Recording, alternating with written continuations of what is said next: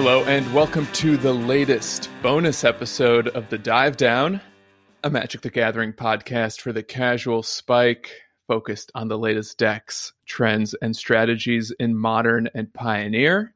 My name is Stanislav here in Chicago, and with me on the line from sunny Florida, it is a streamer that I respect very much. You may know him as ThePenSword. It's Jacob Comiskey. Good to be here, Stan. I'm so happy to see you. Usually I just watch you stream, but now we're actually having a proper conversation.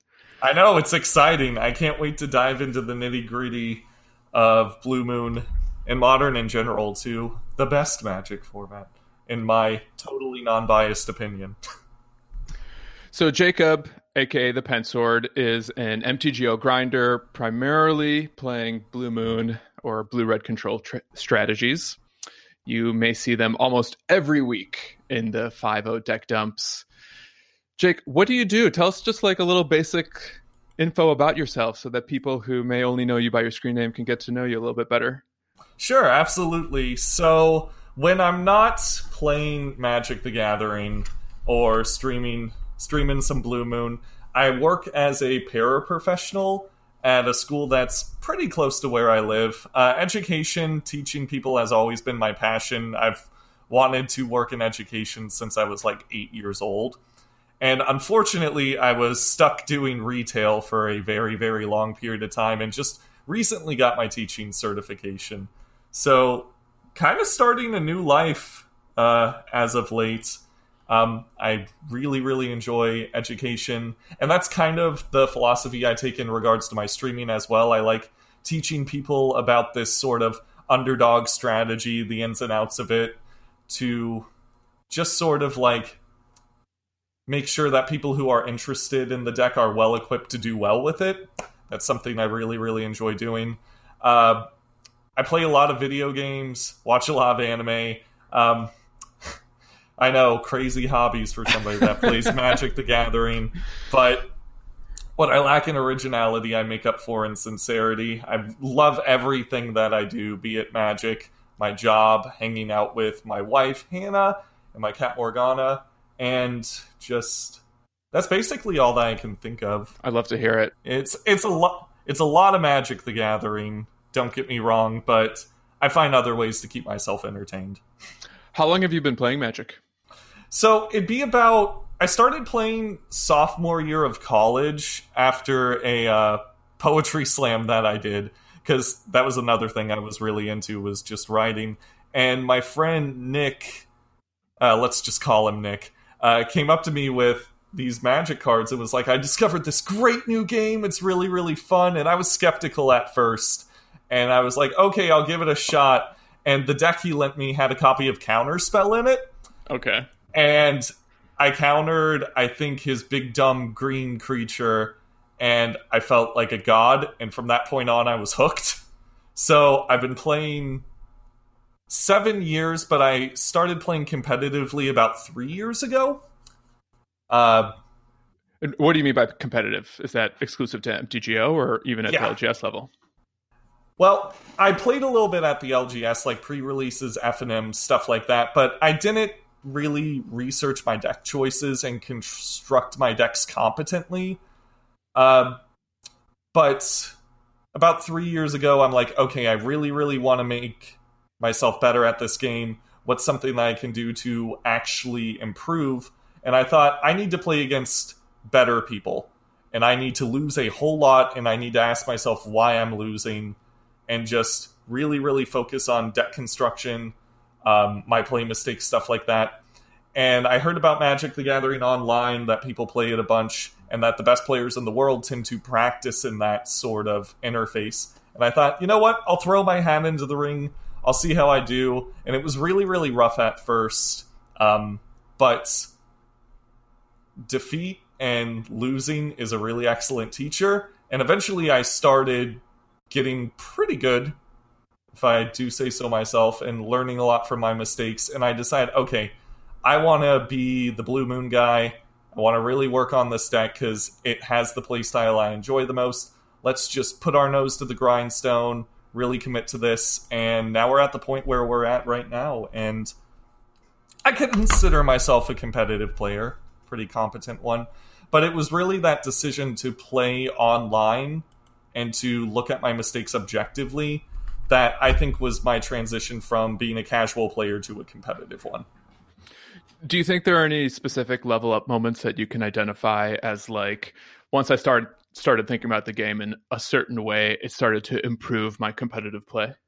Yeah, I think the big level up moment for me, the first one I can think of, was just cutting pet cards and trying to make a deck that's efficient and has a consistent game plan instead of doing something radical, crazy, and creative. I was playing cards like Fevered Visions in my Blue Moon decks when I started playing Magic the Gathering online because I had a emotional tie to that card. Whenever I went to FNMs, I was like, I'm the guy playing the Fevered Visions decks. I love this card, but eventually I decided, okay, this card's fun and I like it, but I have to do something that lines up more with my deck's game plan.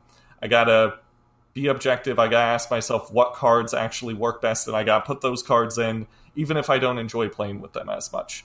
Sure. So just cutting the pet cards, cutting the cute interactions in favor of just raw efficiency and power level. That decision was my first big level up moment. I think my second one was just sticking to one archetype and not playing a different deck every time results don't go my way or I'm on a losing streak. I think a big trap a lot of aspiring Magic the Gathering players get into is they think, oh, well, I lost with this deck, it must not be good. But you have to be able to develop a skill set towards a specific play pattern. You kind of have to master... How do I put this? You gotta keep working at something and not just give up every time things don't work out in your favor. Yeah. I would just flip-flop between different decks. I'd go from, like, Blue Moon to Jeskai Control to Storm, like, just based on me being results-oriented and being like, I need to win, and whenever I didn't win, I'd switch decks. And not doing that, and just playing the deck that I'm most familiar with and have the most fun doing, it was hard to make that choice, but I think it's something that ultimately paid off. And, of course, you want to be good with a bunch of different strategies and a bunch of different decks, but if you have one thing that you're just naturally kind of good at, and you enjoy doing it, there's no reason not to just stick with it. If you're playing at, like, the Pro Tour or going to a bunch of GPs, sure, you want to pick the deck that's best for that environment, but if you're just grinding on Moto, it's best to just stick with what you're good at. That's so interesting. And I'll probably have a couple questions about that as well, just because it's something I've been thinking about and even talked a bit on the podcast about how, you know, one of my personal goals for 2020 is like trying to be a little bit more focused on a strategy rather than essentially being guilty of what you're describing, which is like being results oriented, something doesn't go right, and then I'll just play a new deck and see if that sticks. But yeah, you gotta not fall into that trap. Like, it feels good to win, don't get me wrong, but it's important to remember that Magic is a game with a lot of variance. So when you lose, you got to be objective about why you lost and be like, did I lose because of a play mistake? Did I lose because the deck was weak? Or did I just get unlucky? And you got to ask yourself those questions instead of being like, okay, I lost, time to play Jund, or time to play Tron, or time to play literally anything else because I've tied negative emotions to this deck. Like, you can't afford to think that way. You just lose, you try and learn from the loss, and then you move on. Yeah. So the next thing I'd like to do, which is something that my co-host Dave pioneered in the last bonus episode we did, where he interviewed Michael Rapp, who's a Death Shadow aficionado. And he introduced this little feature called Inside the Grinders Studio. Oh, boy. So I've got 4 or 5 lightning round questions for you. You don't have to overthink it. Just kind of the first thing that comes to your mind, just to kind of illustrate the type of person and Magic player you are. Okay? All right. Let's go. Question 1. What's your favorite Magic card to cast? Archmage's Charm. It used to be Lightning Bolt, but just Charm's so flexible. What is your least favorite Magic card to see on the other side of the table? Veil of Summer if it's on the stack, Teferi. Time Raveler if it's on the field. What is your favorite matchup to play? I really like playing against Death Shadow. I feel like there's a lot of give and take on both sides of the field. A lot of really, really cool swingy lines. What is your favorite Magic slang term? I think it's punt. There's just an elegance to the way that word sounds. I'm a big fan for just the cadence of slang, and I think punt is definitely my favorite piece of it. Oh, I punted. Oof. It's fun. And if you could pick one, do you have a favorite Magic memory from your career as a player? Yeah, it was actually before I started playing competitively, if that counts. I built this really cool Goblin Dark Dwellers Boom Bust deck before they changed the ruling on split cards. And the first time I played a Dark Dwellers and targeted Boom Bust in my graveyard and just blew up all their lands and had a 4/4, it was a good feeling. It was really good. Very Splinter Twin-esque, but of course a lot jankier. Love it. Thank you for that. So we have to talk about Blue Moon. It's why I brought you onto this episode, because I'm a fellow Blue Moon player and I really respect the work you've put into this deck, and not just innovating it, but even getting it out there for other Magic players. Mm-hmm. And I'm going to risk making it a little awkward because I actually want to... I remember the specific moment when you came on my radar. Mm-hmm. And I think it was 2018 or so. And it was a Reddit post on the Modern Magic subreddit, I think. I think I know the post you're talking about. Yeah. Where you introduced the Blue Moon project. Yes. Oh, man. So, okay, can I talk about that project for a little bit? Because yeah, please do. I think Blue Moon specifically is the deck in Modern with one of the most unique problems, and that since Splinter Twin got banned, there's 6 different ways to build a blue-red control deck, and nobody has any idea which one of these ways is the most optimal. And Blue Moon players, at least in my experience, haven't really put forth a lot of effort to figure out whether it's most efficient to run something like Through the Breach or Thing in the Ice plus a bunch of interaction, or a Wizards build or a Delver build, or Kiki Jiki. There's all these different ways you can play Blue Moon and Blue-Red control, but because the pros aren't interested in playing the deck, and none of the people playing on Moto are actually collecting data for it, we're just sort of in this Blue Moon purgatory where people play their favorite builds regardless of how optimal they are. So I looked at this and I was like, okay, I'm frustrated with bouncing back between Kiki Jiki, Madcap combo, Thing in the Ice. I want data to figure out which one of these builds is the best. So my game plan for the Blue Moon project was to play an absurd amount of matches with each of the archetypes. I'm talking 200, 300 matches with Thing in the Ice, Breach, Madcap, just all the things. And I did that for 2 of them, I believe. I did a big chunk of data for Thing in the Ice, Blue Moon, and I did a bit smaller chunk of data for the Kiki Jiki builds. And then I realized why this problem is so prevalent in the Blue Moon community. For all the cards they share, the different flavors of Blue Moon play completely different from each other. And I cannot play Through the Breach consistently without getting emotionally exhausted. Yeah. And I feel as if there's a big chunk of the Blue Moon community that feels the same way about something like Madcap Experiment, or the Thing in the Ice builds, or the Kiki Jiki builds. Sure, they might all have Cryptic Command and Lightning Bolts in them, but they play differently enough to attract different kinds of players. So that's why there's all these different flavors of Blue Moon around, and that's why nobody's really gathering data and comparing them. So I sadly did not finish the project just because I could not stomach playing Madcap Experiment or Through the Breach for long periods of time. I just couldn't do it. I wanted to get more data and come up with a definitive answer, but it was burning me out so much playing some of these other flavors of Blue Moon that I just couldn't do it. So I think it's a unique problem the archetype has, and I don't think it's one that I can just solve by myself. I would need like a community to be like, okay, who enjoys playing Madcap? You're the Madcap guy. Go play 500 games of Madcap, and then I gotta trust them to not be biased and record their data correctly, and then like come back to us with some spreadsheets. So if I am gonna go with the Blue Moon Project again, I need like a Justice League of Blue Moon players to go out and collect data. Like, I'll do the Thing in the Ice build easily because that's the most fun I've just ever had playing Magic.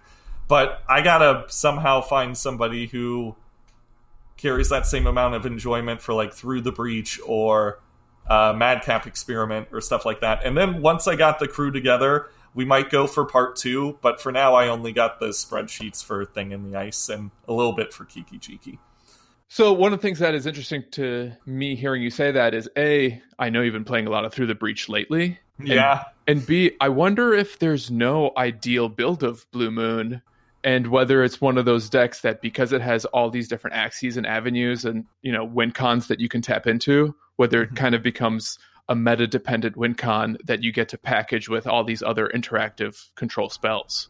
I honestly believe that that's the correct interpretation. Just in some metas, Through the Breach is going to be better. In some metas, Madcap's going to be better. In some metas, even Delver. Okay, maybe not Delver. Maybe Delver. The point, but that is a good way to put it. Just what you choose to win with in your blue-red control deck might be entirely meta-dependent. So my goals with the Blue Moon Project might have been idealistic from the get-go. But I wanted to see if it's something that could have a solution, you know? And some of the builds, like the Thing in the Ice build, can kind of tango in about any meta, because that's how they're designed just by default. They have the most flexible, the most interactive spells. But Through the Breach might just be better in some metas, or the clunkiness might not be able to tango in a meta filled with something like Jund or Death Shadow. Like if you're playing against Thoughtseize decks every other match, then that's probably a meta that's not too friendly to the combo builds. Or if everybody's just trying to goldfish you, maybe you should run the combo builds, because that little piece of interaction might help stave off their combo long enough for you to get your combo going. So it might just be meta-dependent, is the honest truth. But I'm a sucker for data, and I wanted to get some data and figure out, at least for that meta, what the correct deck was. But because the meta is always changing, it might have been a fruitless endeavor from the get-go. But it is a thing that happens, I think, specifically with Blue Moon and not with other control decks like Blue-White Control. Because when you build a Blue-White Control deck, there's only X number of spells that you can possibly play. Like, you're going to have to play Path to Exile. You're probably going to have to play Supreme Verdict and Jace. Like, a lot of the choices are already made for you. Mm-hmm. And there's a lot of people working on that deck. So you got a lot more people figuring out what the optimal spells are. But with Blue Moon, the community's just kind of all over the place. And I was hoping to bring the community together so that we could get a consensus on what the best build would be. But maybe there isn't a best build. Maybe you're right, and it's just meta-dependent. I've been thinking lately about what makes up the core of a Blue Moon deck. Like, where do you start? And one of the things that I see as almost a common denominator among all these decks is just 12 cards. And it's really Snapcaster Mage, Lightning Bolt, and Opt. Yes. And do you think there are other cards that, you know, are always going to be consistent for a Blue Moon deck? I think that Archmage's Charm is quickly ascending to that status. My impulse is to say something like Cryptic Command, but if you got Is It Wizards or the Delver decks, like, you're running so low to the ground that Cryptic might not even be a good card in those decks. But Archmage's Charm is kind of getting to that point. I've been seeing Through the Breach decks, Thing in the Ice decks, Kiki Jiki decks even, that are trying to make Archmage's Charm works. They're really, really good in the Delver decks because that's sort of where your curve ends, is at 3. And it does just enough at 3 to give you a decent late game. So I think Charm is quickly becoming a core of that. But yeah, I think what you said is right. It's just Snapcaster Mage, Bolt, and Opt. And from there on, the card choices you make sort of create a decision tree. And where you end up on that tree is what version of Blue Moon you're playing. Like, if you want a combo finish, your options are like Madcap, Kiki Chiki, and Breach. If you just want to run more interaction, it's like Delver or Thing in the Ice. And what choices you make from that point onward shows where you're going to end up. So I know you're playing through the Breach a lot lately. Is that just a concession to this like Primeval Titan meta? Is there other conditions in the meta that that you think maybe makes Through the Breach such a good choice right now for Blue Moon players? I think a lot of decks right now in Modern are just trying to goldfish each other. The obvious example is something like the Primeval Titan deck, sure. But Storm's kind of making a resurgence. Ad Nauseum's being played a lot too, for some reason. I'm not big brain enough to understand why. It's probably a good meta choice. But because a lot of decks are trying to goldfish each other and not run a whole lot of interaction, it was like I was saying earlier, the little amount of interaction you run in Through the Breach buys you enough time to get to turn 5 and combo off. But I think even more than just like the meta lining up really, really well to having a 15-15 that blows up 6 lands in a Primeval Titan meta is the addition of Omen of the Sea, just allowing you to not only play completely at instant speed in that deck, but also dig way deeper for your combo than you ever could have before. I think being able to preordain, whenever you want and look for whatever piece of the combo you're missing, and also scry later on to either finish off your opponent after you threw Emrakul at them, or to look for the piece of the combo you're missing. It's just a great way to use your mana on the turns where your opponent's too afraid to do anything because you're representing Cryptic. You can be like, okay, you didn't do anything, I guess I'll scry too. And it's like, oh look, Through the Breach is on top. We're good to go next turn. So Omen of the Sea has been a really interesting inclusion for that deck. But it might not just be Omen of the Sea. It's probably just because everybody's trying to goldfish each other now. There are, of course, some exceptions to that, being Death Shadow and Jund specifically, but Jund runs so many cards like Fatal Push and Renin 6 and Tarmogoyf, cards that just barely have a text box when you're getting ready to throw Emrakul at your opponent, that those tend to be pretty good matchups anyway. Death Shadow is probably the worst matchup for Through the Breach right now, but there's a lot of stuff that it's just really, really favored against. The big problem with Through the Breach, though, is that deck just wants to lose to itself really, really badly, because your combo pieces don't actually do anything by themselves.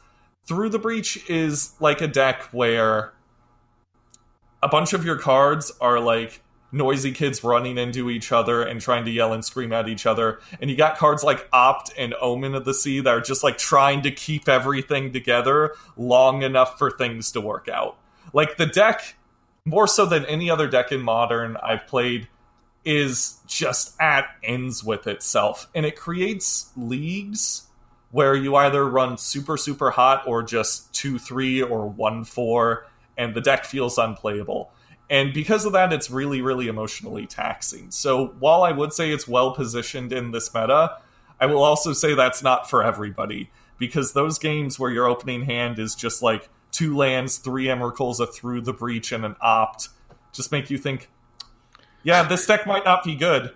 But then you get the hands where everything works out and it's fine. So the biggest enemy Through the Breach has in this meta is the same as before Omen of the Sea was printed. It's just itself. Through the Breach's biggest enemy is the way the deck unfortunately has to be constructed.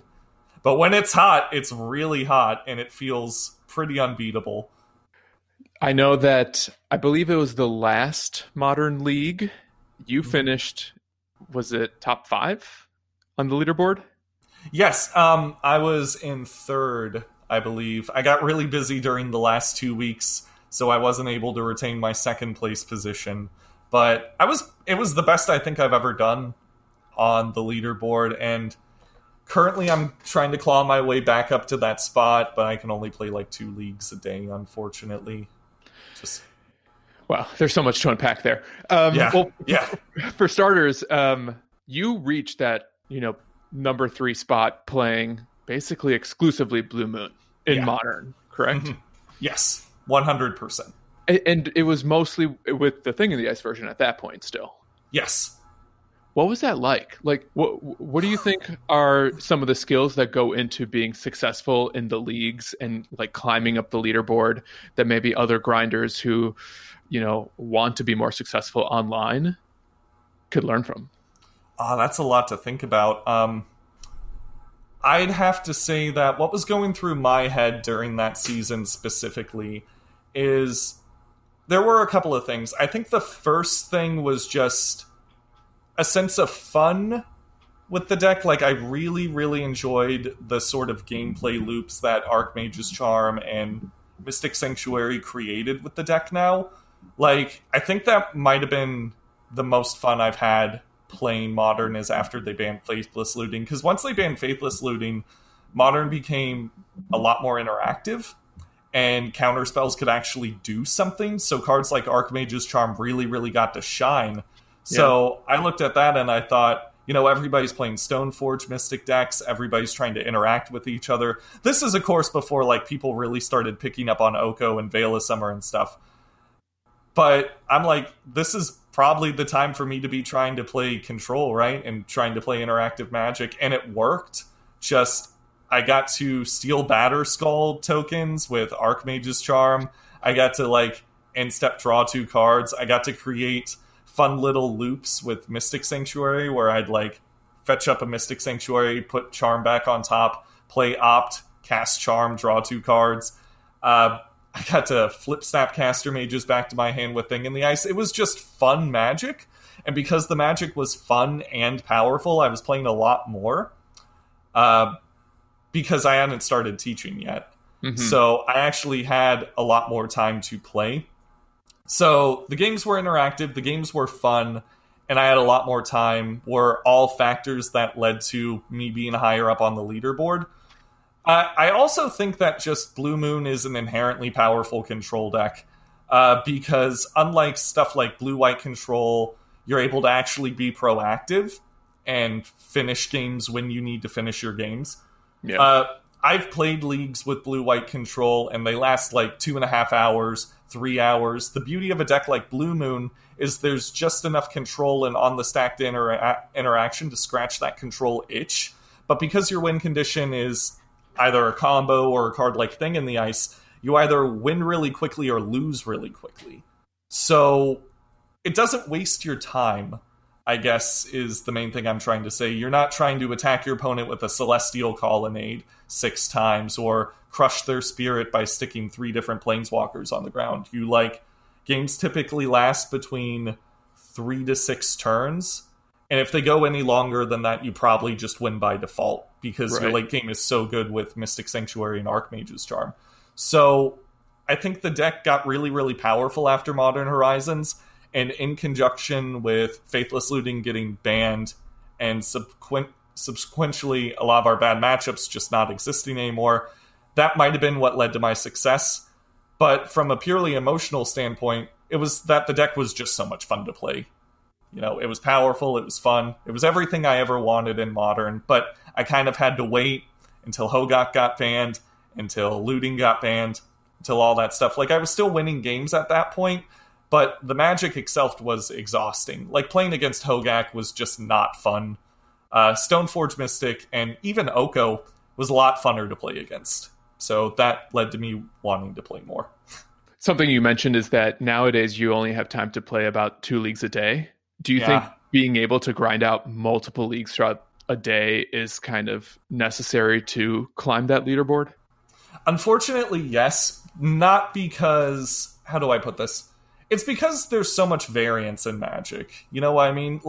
You can have the most powerful deck in the meta and be a complete master of it. You could be, playing at an MPL level and still 3-2 a league. Just because, your 2 openers didn't have lands in them and you physically couldn't keep them, or you got paired up against your one matchup that you have a 30% win rate against. There's just so much variance that goes into Magic that's really, really hard to 5-0. But you gotta be able to view it as what it is. And when you end up 3-2ing or 4-1ing, you gotta be like, okay, I guess I just gotta play another league if I want to climb that leaderboard. So it's an issue of how much time you have. There's periods where I come home from work, I go for a league, and I like 3-2 twice, or I 4-1 and I 3-2, and I want to play more to climb that leaderboard, but I'm like, I have to work in the morning, I have to interact with my wife, I have to like feed my cat, I have to maintain my social links. Yeah. So I reasonably probably can't get as far as, maybe some other people who are also trying to grind this leaderboard, because the architecture of their life is different than mine.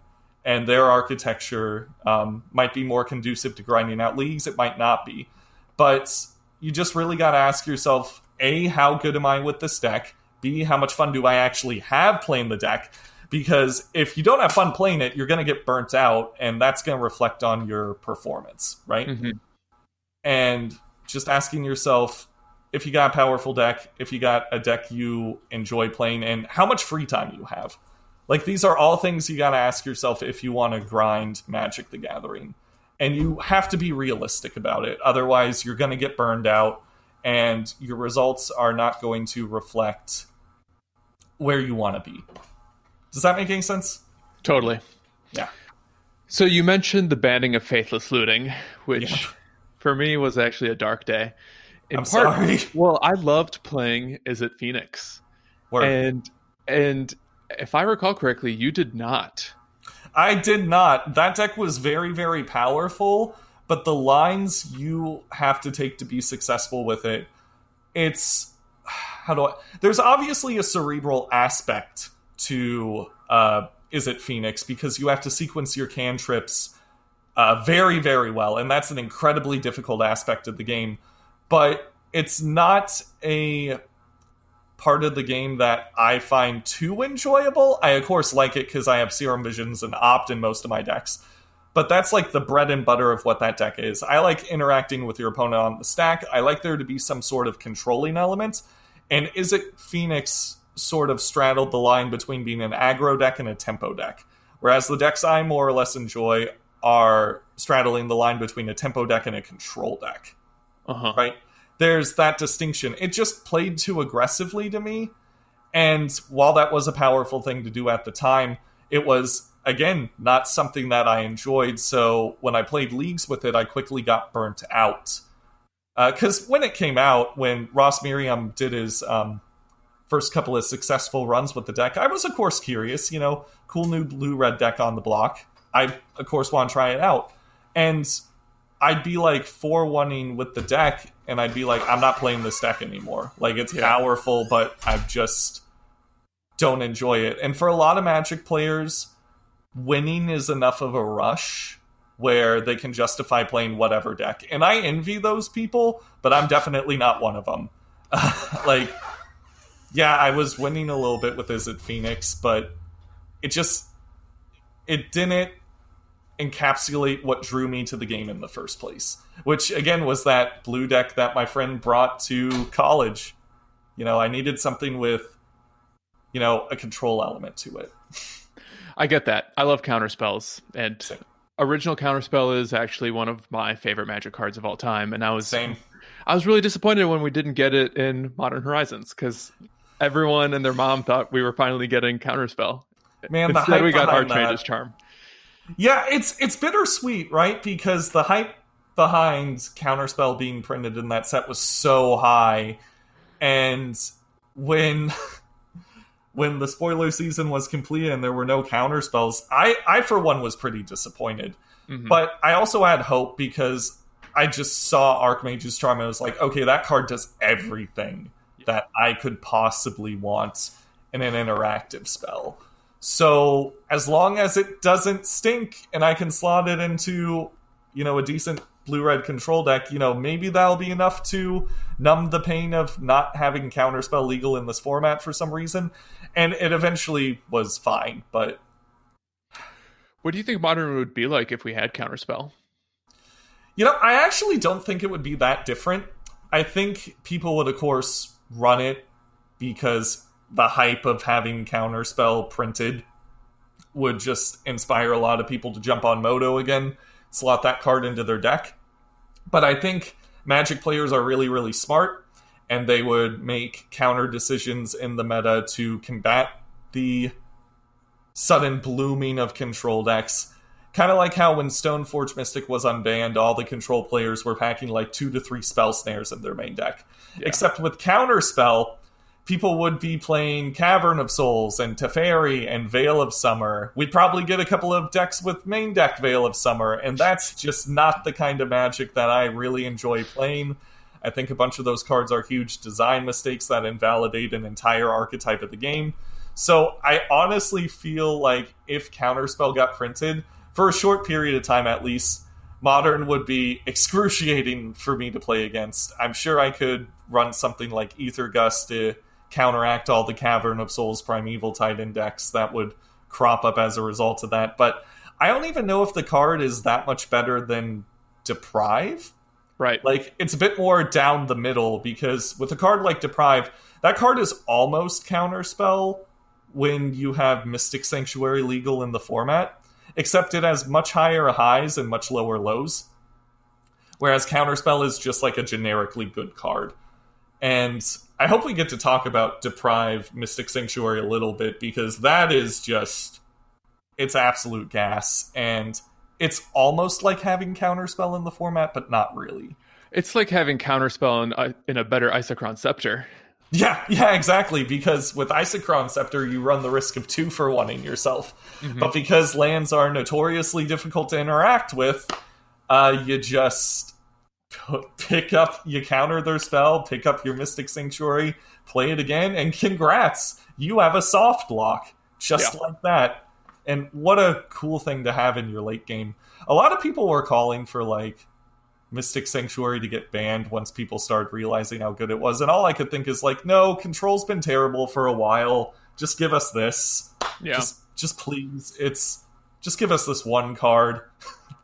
I love that lock, and a lot of my Blue Moon testing and like my own personal innovations and experimentations have really been around having 3 Deprive and, you know, like 8 fetches, and I think 2 to 3 Mystic Sanctuaries is kind of like its own little sub package next to the Snapcaster Opt Bolt package we mentioned earlier. Mm-hmm. So I'm happy to hear that you're a fan of it too. Though yes. I don't think you're playing it in Breach. Oh god, no, because the thing about Breach is you really, really want to get to 5 mana so that you can slam spaghetti into your opponent's face. Yeah. And picking up a land is really, really counterintuitive to that. But in the decks like Thing in the Ice, Blue Moon, or Delver, you know, missing a land drop's not that big of a deal because you're kind of low to the ground anyway to begin with. And so you can afford in the early games to pick up a land if it means your opponent not resolving a Liliana of the Veil or a Tarmogoyf or some other spell that just destroys what you're trying to do. So, yeah, it works a little bit better in the non-combo builds, I would say, because with Thing in the Ice, Blue Moon specifically, you have all these little packages that synergize with each other. You got the Snapcaster Mage package, of course. You got the Deprived Mystic Sanctuary package. You got the Thing in the Ice package. And all of them sort of work together to create situations that are really, really difficult for your opponent to navigate. And a deck like Breach is a lot more simple. You're just trying to get to 5 mana, find your combo pieces, and annihilate 6. So you don't need those packages as much. If that makes any sense. Totally. I want to take a little trip down memory lane with you to the far-off year of 2019. It feels like ages ago. It really does. I want to list what a time. Yeah, it was a good time, I think, in retrospect, depending on who you ask. And I want to read off some of the cards that we, as Blue Moon players, got last year. Mm-hmm. Force of Negation, Oof. Archmage's Charm, Mystic Sanctuary, Mystical Dispute, Brazen Borrower, Royal Scions. Mm-hmm. Honestly, there may be more that I'm forgetting. Magmatic Sinkhole, my dude. That card is nuts. How much did 2019, especially after the banning of Faithless Looting, help elevate Blue Moon? This deck is now on the radar because of those new cards, because the power creep in Modern specifically has been so absurd that if Blue Moon didn't get some of that love as well, we probably wouldn't be existing from a competitive standpoint. It was like Blue Moon Horizons. It really was, because they just printed all these incredible interactive spells that almost exclusively could go in our deck. Like, yeah, Blue-White Control tried running Archmage's Charm for a little bit, and it was cute, but they have to run Field of Ruin to deal with the lands, so that, of course, created some strains in their mana base, so they couldn't effectively run it. But we get to run Blood Moon, so that's our land hate, kind of, so we had enough islands to cast Archmage's Charm. I mean, every blue deck is probably running Force of Negation at that point. Like, that card's just generically good, but a card like Magmatic Sinkhole, we run so many one-mana cantrips, that's really easy to fill up our graveyard, so we're almost always able to get that online by turn 3, and then the late game, it's the best removal spell in the format, because you just delve away a couple of fetch lands and kill whatever's bothering you for 1 mana. And because we don't run Path to Exile, being able to have a spell in your deck that kills creatures like Thought-Knot Seer and Tarmogoyf, it's just gas. And it even costs 1 mana, which is great when you're trying to flip Thing in the Ice. Thing in the Ice loves 1 mana spells. You can only really get it online in the late game, but that's fine. Like, it's still not something I would have guessed that they would have printed. Yeah. Like, Spoiler Season was such a fun time for me. Just because they kept blowing me away. Like, yeah, the opener with Force of Negation, I'm like, that's pretty good, but every blue deck's gonna be running it. Like, we'll add it to the 75, but there's nothing for us yet. And then Charm was spoiled. I'm like, okay, this is the moment. Yeah. If they don't print anything else, I'm fine. And then they finished it off with Sinkhole, and I'm like, this deck might actually be good now. Maybe. Like, I'm ready. I don't have to run Electrolyze anymore. How much do you love Omen of the Sea? And do you see yourself playing this in any other shells beyond the Through the Breach Blue Moon version?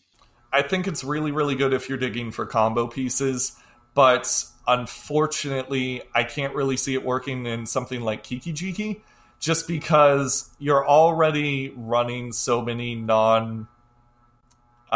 what's the word I'm thinking of? You're running so many creatures and like spells that can't be flashback with Snapcaster, that if you run Omen of the Sea in favor of something like Serum Visions, Snapcaster Mage is just going to be a 2-1 Ambush Viper a lot of the time.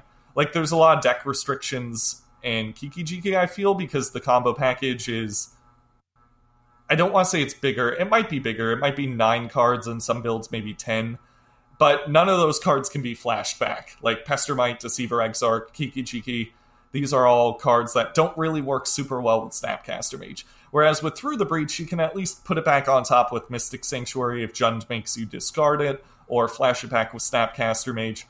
So you can afford to run a spell like Omen of the Sea that you can't flash back, doesn't really work well with Snappy Boy.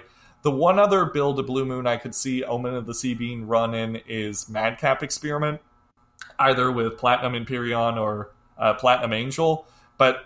Spoilers, I don't think those builds are very, very good.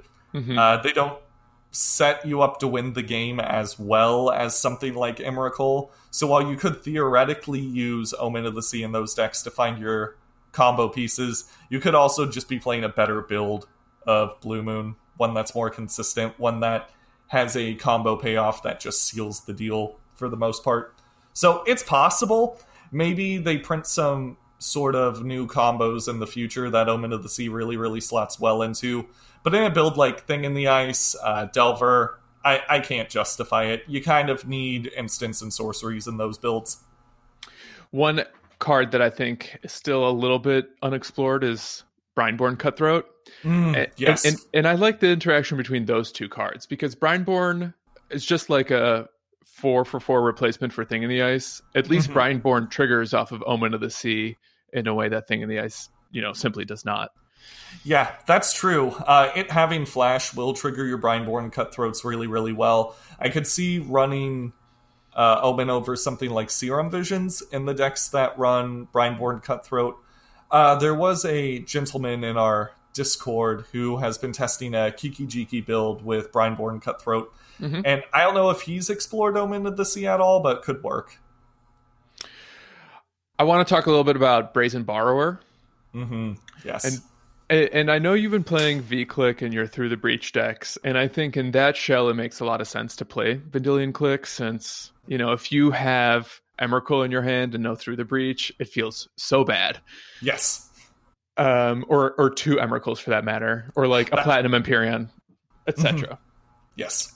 Do you see V-Click getting much play outside of that type of shell, or is Borrower just like, you know, the end-all be-all replacement outside of those like combo-centric strategies?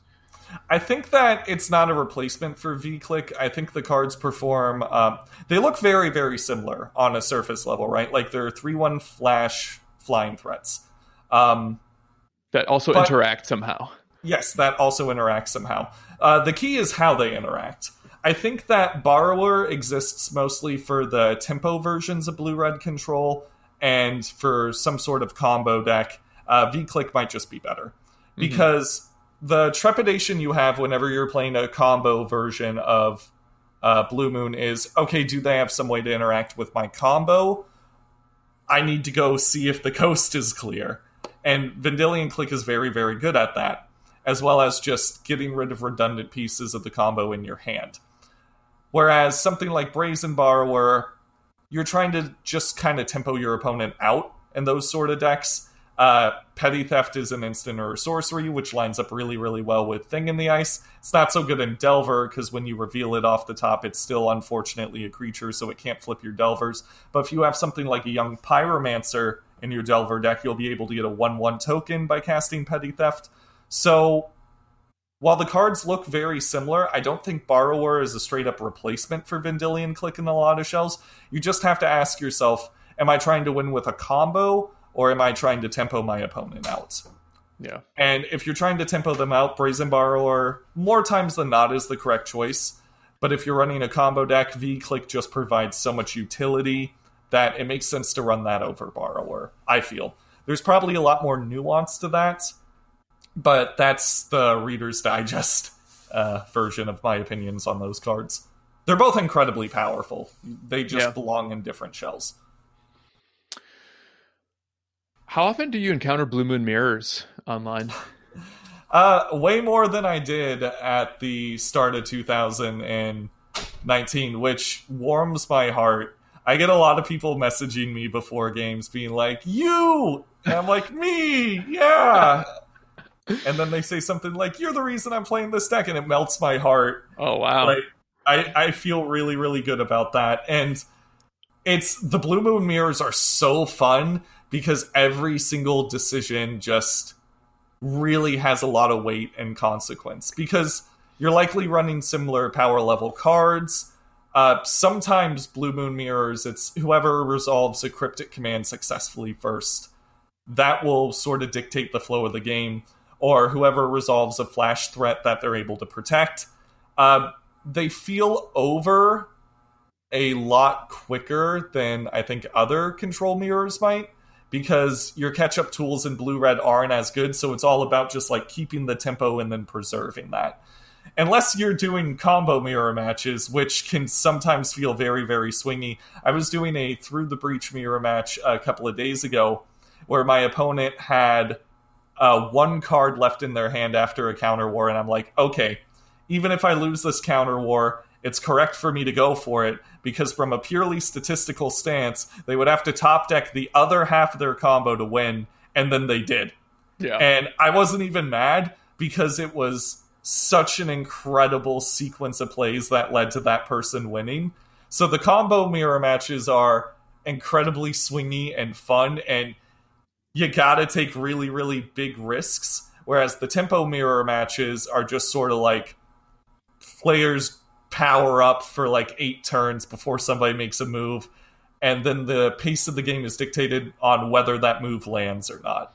And if it does, good luck catching up. So they're very, very fun mirrors to play. It's some of the most fun I've had playing Magic is playing tempo builds against each other, and some of the most heartbreaking losses have been the combo games that I've played, where I'm just like, okay, I have to be extremely unlucky to lose this, and then it happens, but I also feel good for the person because they're playing the funnest deck in Modern, probably. That's what makes you a good teacher. I hope. I hope so. When you watch other people play Blue Moon, whether it's against you or, maybe even streamers or whatever, are there like general mistakes or best practices that you observe that you think people can learn from someone who plays a lot of Blue Moon that may be unintuitive at first?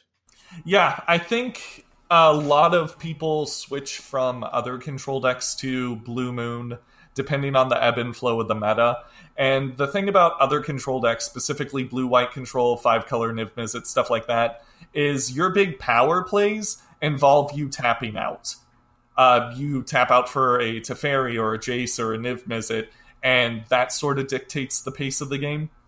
So I think a lot of control players jump into Blue Moon thinking, oh, I have a thing in the ice in my hand on turn 2. I need to tap out to play that, because that's how I'm going to win. Or I have a Blood Moon against my Jund opponent. I should play that on turn 3.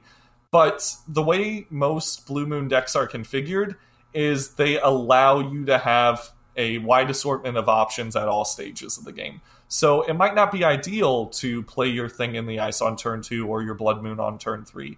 It might behoove you to sort of see what your opponent does. Maybe you play an Archmage's Charm on there instead playing the Blood Moon, because it'll find you more blue sources, so when you play that Blood Moon, you're not able to lock yourself out of the game as easy. Maybe your opponent could have a Fatal Push or some way to interact with your thing in the ice, and you don't want to give them that tempo by playing it on turn 2. But I just see a lot of people feeding their thing in the ices to Fatal Pushes and playing their Blood Moons, and then get blown out when their opponent plays a basic and then casts like Bloodbraid Elf or something, and it's hard to watch. So I think the best piece of advice I can give new Blue Moon players is, just because you have a threat in your hand or a powerful card, don't feel compelled to play that on your main phase. A big chunk of the Blue Moon suite of interactive spells encourage you to just play at instant speed. Mm-hmm. When you're absolutely certain that playing that thing in the ice will benefit you, go for it. Until then, just really assess the context of the situation and don't get into automatic play patterns that are the result of playing other control decks, because it's a whole different ball game here. Yeah. You don't gotta tap out for your Teferi or your Niv Mizzet or anything here. You can take your time. And then once you successfully resolve your threat, then you can sort of like switch into overdrive and try to close that game out quickly. Yeah, whenever I play the Thing in the Ice version, one of my personal rules of thumb is, if I have a Thing in the Ice on turn 2, I either only cast it if I have literally no other instant speed interaction, so there's no reason for me, not to, or I just hold it until I can like double spell and have a Thing in the Ice and hold up interaction for, my opponent during my turn or their turn. So like, oftentimes it almost feels like a 4-mana spell for that reason. Yes, exactly. And the power level of Thing in the Ice makes it so that treating it like a 4-mana spell is not even that big of an issue, because when that thing flips, oh baby, it flips, and right. It is worth the wait. And you can wait for it. I think that's a really, really good way to view that card. People have a very, very... Well, new Magic players have a very, very, I feel, black and white view of how they should play their cards. But you gotta view these things in the larger context and just set yourself up for play patterns that don't result in you getting blown out. Yeah. Don't blow yourself out, because your catch-up tools are not great. Your catch-up tools are like Magmatic Sinkhole, and that's it. So don't put yourself in a position where you get blown out, I guess would be the best piece of advice I could give. Because if it can happen, it likely will. And that's not always the case. Sometimes you gotta take risks, but if your opponent can sense that you're playing Blue Moon, they're likely sandbagging a basic. Just keep it in mind. I would be curious to hear a little bit about your philosophy and method toward both testing and innovating the deck. Because one thing that you do that I find really interesting and impressive is you're willing to almost use any tool to solve a problem. Mm-hmm. So something that I remember you did a couple months ago was you started playing Spreading Seas. Yes. Because E-Tron was such a scourge online. Mm-hmm. And I think for a lot of Blue Moon players, they may have been unintuitive because similar to Omen of the Sea, it like seemingly triggers nothing beyond just like giving you a little bit of extra land hate and a cantrip. Mm-hmm. What's your approach to like pulling in new cards? How often do you start looking for these unusual solutions to problems that people might experience in a meta? Well, I feel like my process has just... You have to have the mentality that you can be wrong about things, I suppose. And you have to be willing to experiment and take risks, even if it results in frustrating play patterns in leagues that are somewhat miserable. Like, it's an excruciating process testing out new cards to solve these sort of problems, because you honestly don't know how it's going to go until you get the ball rolling and play some games of Magic. But it's better than doing nothing and waiting for somebody else to solve your problem. And there's not a whole lot of players in the Blue Moon community, so if you want a problem, you can't wait for some pro to go and solve it for you. You gotta be the one to test those new cards, and if it works out, great. And if it doesn't, oh well, at least you tried. You have to have the mentality, you have to be able to forgive yourself for trying out new ideas. And I feel like a lot of Magic players are just like, okay, I'll just wait for something to get banned, or I'll wait for the meta to shift. And if you want to experiment, if you want to innovate, you have to be okay with taking matters into your own hands and being wrong. The Spreading Seas thing in response to E-Tron, it worked out great for me for a very, very long time. Eventually, I ended up dropping that build because Spreading Seas was just dead against a lot of different decks. But it did solve the problem of E-Tron, which is what my goal was when I made that choice. So in that respect, it was very, very satisfying. But for every story like that, there's a bunch of other failures, a bunch of other wacky ideas that don't work out.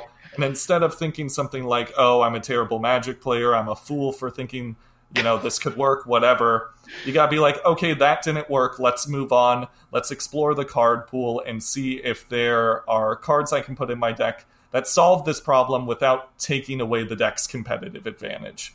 So it's all about just being patient with yourself and trying new things and taking matters into your own hands, I feel. Does that make any sense? Yeah, I mean, I think that's great advice. It reminds me a little bit of kind of like the mindset of just brewing in general, where you kind of see the landscape in front of you and then try to either find a way to navigate that landscape for success, or seeing it from like a tool's perspective. And it's like, here, I have these really powerful cards, and now I just need to find the right shell to make them work. Yes. And if the tools don't exist to solve an issue that you currently have, the next piece of advice I'd give is just be okay with that being a bad matchup. Like, I feel like, especially with Modern, there's this bizarrely romanticized idea about having a deck that's good against everything. And even in, like, the most homogenized metas, those decks don't exist. You will not have a Modern deck that can beat everything. You have to be okay with just some matchups being very, very difficult. Like, maybe not even necessarily unwinnable, and just be like, okay, these colors don't have the tools to answer this problem. How do I deal with that emotionally? Do I switch to a different deck because I'm just sick of losing to that deck? Or do I be like, okay, Dredge is a hard matchup, so be it. Yeah. Yeah, you gotta be okay with not winning every game. What are some of the worst matchups for Blue Moon right now? I'd say still E-Tron, strangely enough, because there's still people playing that deck, even though Microcenthalatus got banned. There's probably just a lot of people that enjoy the playstyle, and it still has some really powerful lines. Any deck with Cavern of Souls, for the most part, with the exception of Amulet Titan, that matchup's pretty easy. E-Tron, graveyard-based decks like Dredge and Hogak, and maybe Burn. It really depends on whether you have Archmage's Charm in your hand or not for that matchup, and a quick way to close out the game. Yeah. Because especially against the mono red versions of Burn, like the ones with lava darts and everything, Charm just stealing their prowess dudes after they're like 5/6s is just such a blowout. Like, and it's not too hard to win from that point going forward. But anything that sort of cheats creatures into play without using the stack, or just has Cavern of Souls, I would say is a difficult matchup. Humans, maybe.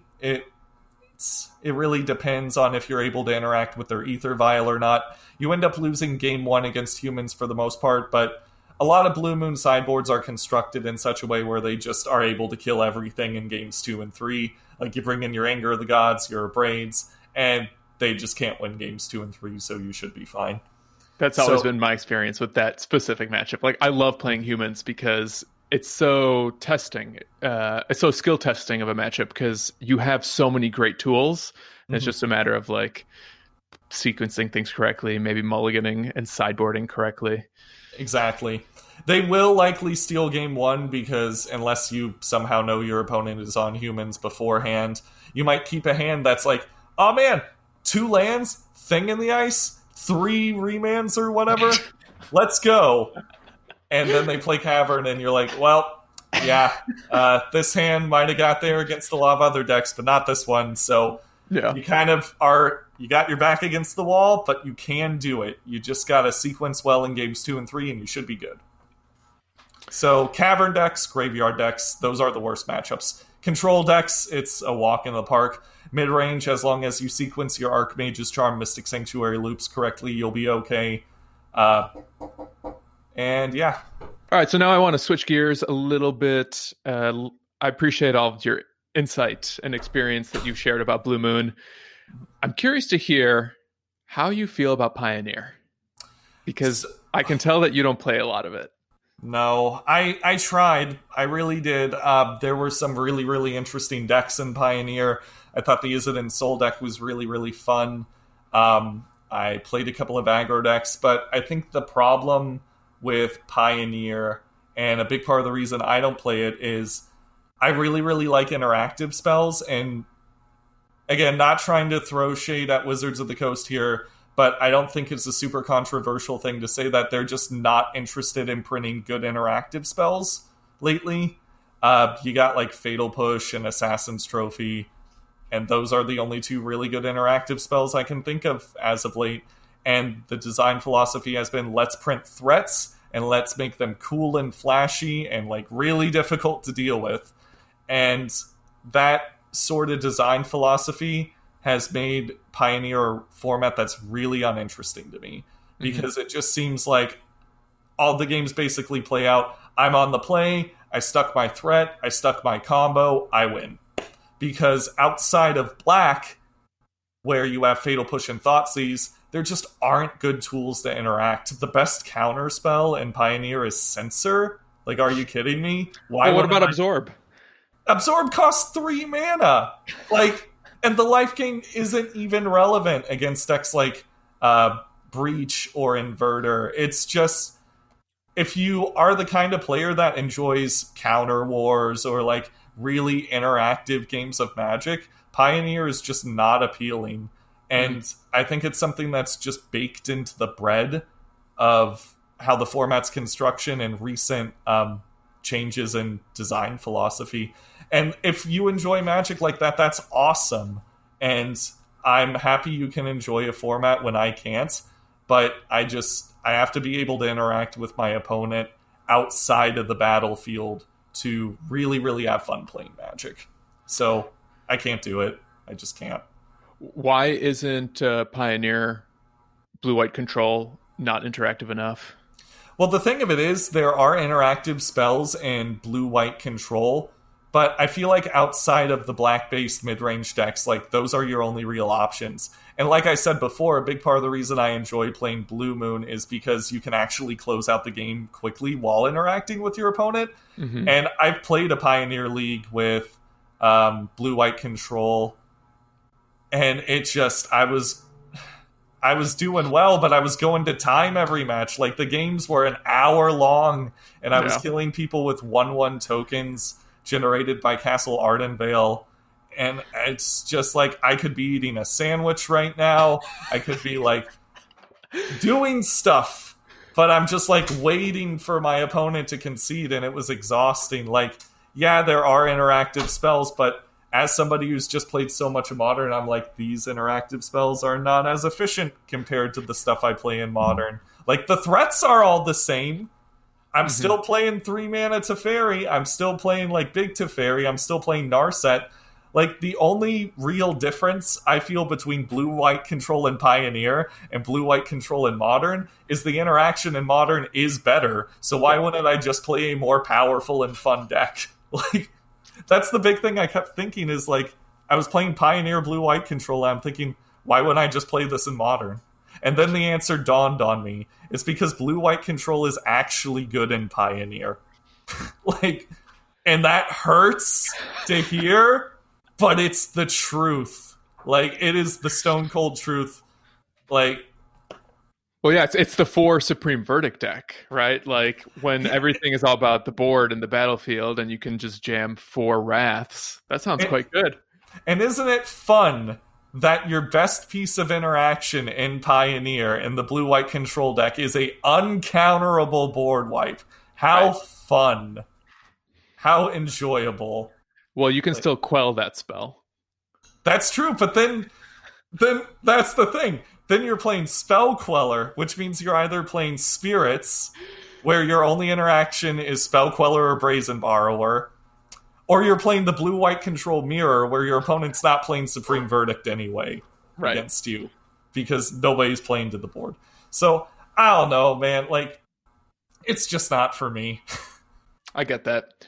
I haven't had the opportunity to play a ton of Pioneer either, because the LGS schedule here in Chicago for Pioneer is not very conducive to my personal schedule. And I find myself playing MTGO as an extension of what I'd be playing in paper. So I feel that way about the Modern preliminaries. They're always at like 2 o'clock in the morning where I live. And it's like, I want to get better and play these preliminaries, but I also want to like work. Yeah. Yeah. Do you set MTG goals for yourself? Yeah, actually, it's funny you mentioned that, because playing more of the preliminaries and going to bigger events is something that I kind of have on the radar. The reoccurring joke I have with myself is I just never leave my house anymore to play Magic, even though I got like Blue Moon right next to me in paper form at the computer, and I want to be able to play it at a paper event and like actually do well, and I'm pretty confident that I could do well at one of these events, but just the logistics of going out of your house and playing Magic, or the logistics of trying to do these Modern challenges and these preliminaries when you have other stuff going on in your life, it's a hassle, but it's something that I really, really want to do. I think the most realistic goal I have for myself is I want to get to number 1 on the leaderboard with Blue Moon. That way people have to recognize that it's a contender. Yeah. Yeah. Yeah, and the nice thing about the leagues is you can get to number 1 on the leaderboard, in theory, on your schedule. Yeah. That's huge, right? Like, leagues are how I play the majority of my Magic these days, just because they're so flexible. And the way that they're structured, when you lose in a league, there's still hope. Whereas in something like Arena, when you lose, like trying to climb the ladder, you feel like you have to undo that loss with another victory, which just sort of creates these like weird psychological cycles in your head. Whereas if I lose in a league, it's not only like something I can do on my own time, but I'm like, okay, I can still 4-1, or I can still 3-2. Like, let's play some Magic. Let's have some fun. So the last topic I would love to hear from you about is Jacob, the streamer. Yes. And I'm curious, what first got you into streaming? And also, how has it really impacted you as a Magic player? I think the biggest thing that streaming did for me that was beneficial, it did 2 things, actually. First, it made me feel less alone in my endeavors regarding Blue Moon, because it just opened me up to all these different members of the community and like other people that played the deck and were interested in it and how it worked. And it's so awesome to know that people care about this archetype other than me, because before I started streaming, I kind of felt like I was the only person playing the deck. even though I knew that was not true. So just meeting all these great, wonderful people who are working really, really hard to find optimal builds and test new cards. People like yourself, you're a regular on the stream, actually, and it's always nice having you in chat. And just meeting people like you has been incredible. From a technical gameplay perspective, I think the thing that streaming did that made me a better player was I actually talk through my decisions now. Yeah. And because I think, okay, I could play this spell, but if I play this spell, there's X, Y, and Z consequences, and actually talking about that helps me make better plays. I feel like I do the worst when I'm streaming and I'm not talking out my decisions, but I feel like that's rare compared to how the streams normally go. I feel like I have to justify my play patterns, and if I can't justify them to myself or to my audience, then it's probably not ideal. So being able to talk through the actual decision trees of a game of Magic is a really, really valuable thing to get in the habit of. I even do it when I'm not streaming now. I'll be like talking to myself and being like, okay, if I do this, then this, and this might happen. And it's a good habit to get into, I feel. I almost find, I don't stream nearly as often as you do, maybe once every couple of months, but when I start trying to talk through my plays, it makes me slow down a lot. And then I'm trying to beat the clock in some games, but also I find myself start to overthink what my options are. And I almost wonder whether you almost have to learn how to think through your plays in a public way that are maybe a little different than if it's just you in the game and you're not, doing this almost performative endeavor while streaming. I feel as if, how do I put this? I feel like overthinking is a definite risk when you talk through your plays like that, but I'm a pretty impatient person at the same time, so I feel like that impatience is bizarrely enough kind of a safeguard to prevent me from overthinking. I can't say how it would be for other people, but I feel like I'm not patient enough to overthink, but I'm just patient enough to talk through my lines. You know what I mean? So, in regards to, it being performative or not, I'd say the only performative aspect is I'm trying to justify my plays to other people so that I can see if it's correct to do that, Yeah.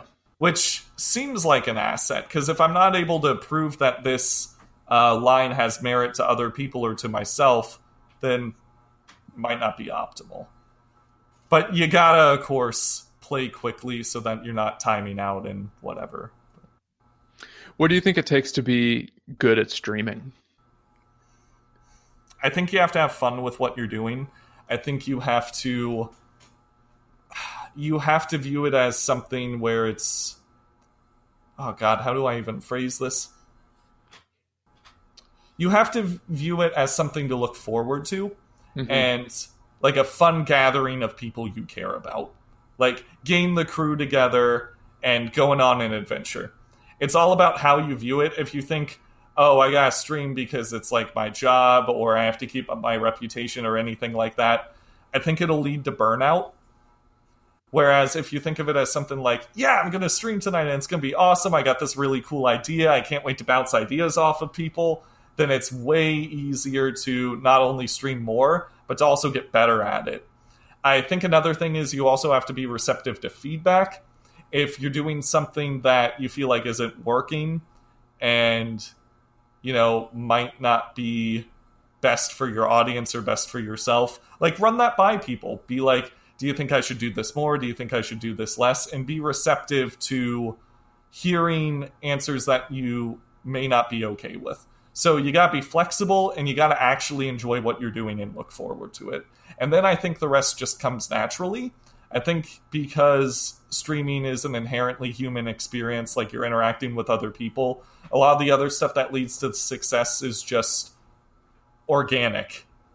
You know what I mean? If you're having fun, they're going to have fun. And if everybody's having fun, that will eventually lead to success.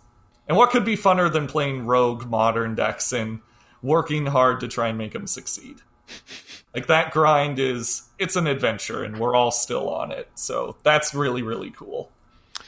And I mean, I gotta say, from a personal perspective, I think you're doing a great job, man. I love watching you stream, in part because you play my favorite deck in Modern, and just interacting and chatting with you. It's always a good time. So Thank you. I think now's a good opportunity for you to actually plug your stream and plug your online presence. Yeah, that'd be cool. I stream at Jacob Comiskey at twitchtv.com. I believe that's the correct address.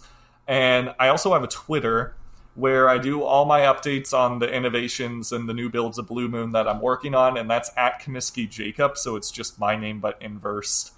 And if you're interested in following my streams at all, or how Blue Moon as an archetype is progressing, that's the first place to go. There's also a Blue Moon Discord, which I can probably throw a link your way at some point, and that's where just everybody congregates to throw new ideas at each other, to come back with tournament results and data, and figure out, how to adapt to certain metas. It takes us a little bit longer than some of the other decks, but we got a bunch of really cool, hardworking people over there at the Discord, and it's pretty fun.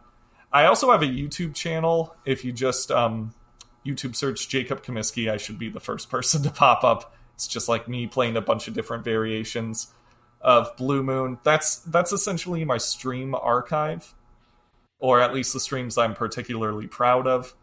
And I think that's about all that I got going. I got the Twitter, the Discord, the Twitch channel, YouTube. Yeah, I think that's it. And I will include links to all of that in the show notes. So you'll be able to find Jacob through this episode once it goes up. Thank you for that. Before we wrap up, is there anything that we didn't get to talk about that you wanted to share? Anything on your mind? Heck, maybe even questions for me? The floor is now yours. Yeah, I do actually have a question for you. Why do you enjoy playing Blue Moon? What does that deck offer you in Modern that other decks of a similar ilk don't provide? Like, what's something that you really enjoy about it? For me, I know it's the flexibility of the spells and just having all these different decision trees that lead to big swingy plays. But what do you like about Blue Moon? The decisions are a big part of it, because one of the things that I enjoy about the Magic games that I look back on fondly is when I make choices that get me out of a sticky situation. Yes. And, in contrast, right now, for the next episode of the podcast, we are testing a bunch of Heliod company decks, which is... Oh, my cat's here. You have a cat! Yeah. I also have a cat, as Well, I'm sure you know. Yeah. Hi, buddy. Heliod Company is obviously a good and proven deck, but there are some games where you just don't have any lines to your combo, and there's just nothing you can do, and you get run over because you draw lands or the wrong creatures. Also, your interaction is like walking ballista, and that's it, from my understanding of the deck. It's your one walking ballista, and sometimes it's your most important win con, and if you crack it or it's answered, you're just out of luck. Exactly. And with Blue Moon, I feel like there's a lot of games where you lose that you could have won if you made good choices. Yes. And I love that feeling. And like I said, Counterspell is one of my all-time favorite cards.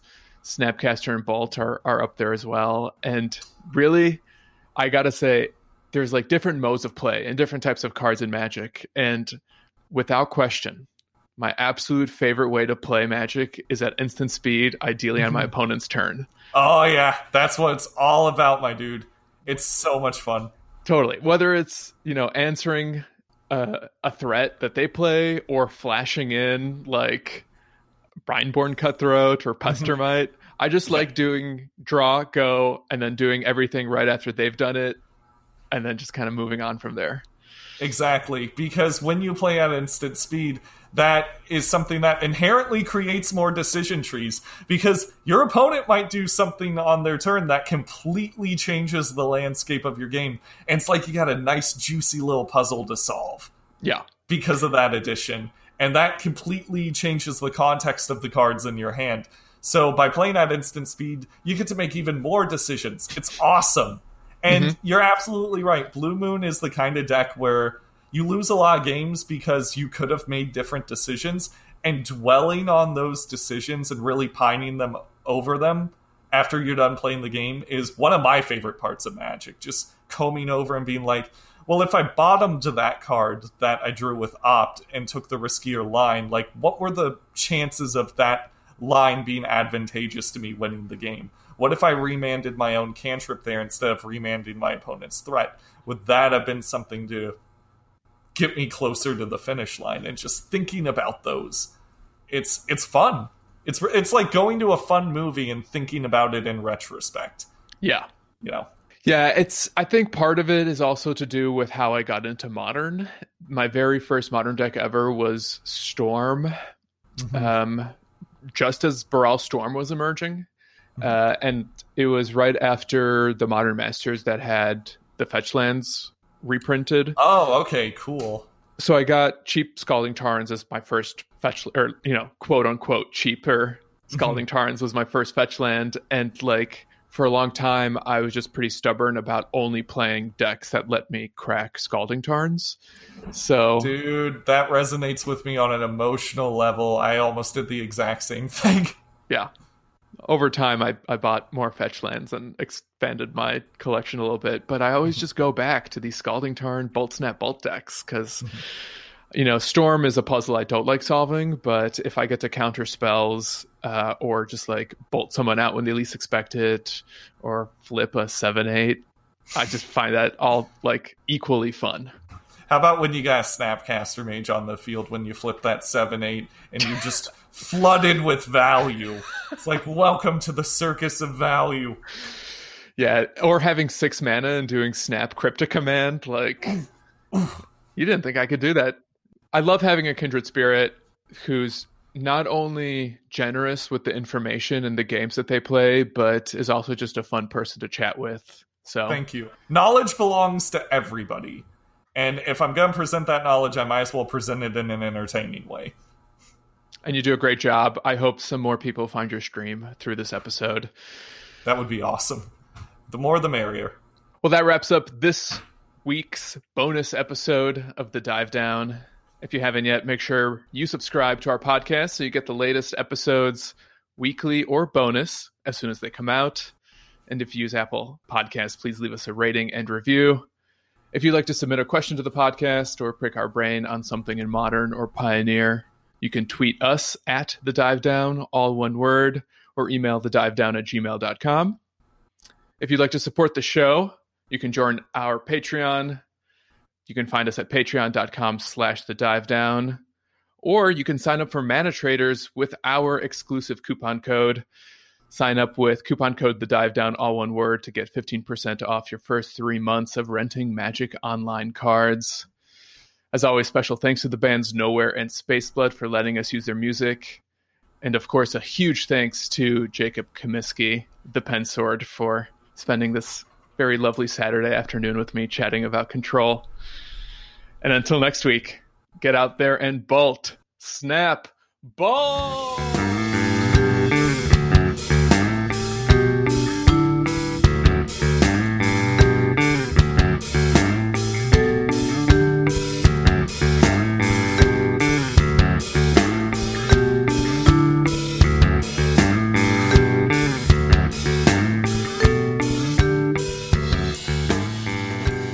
Oh, you're at 6? How interesting. Bolt, snap, bolt, bolt, snap, bolt.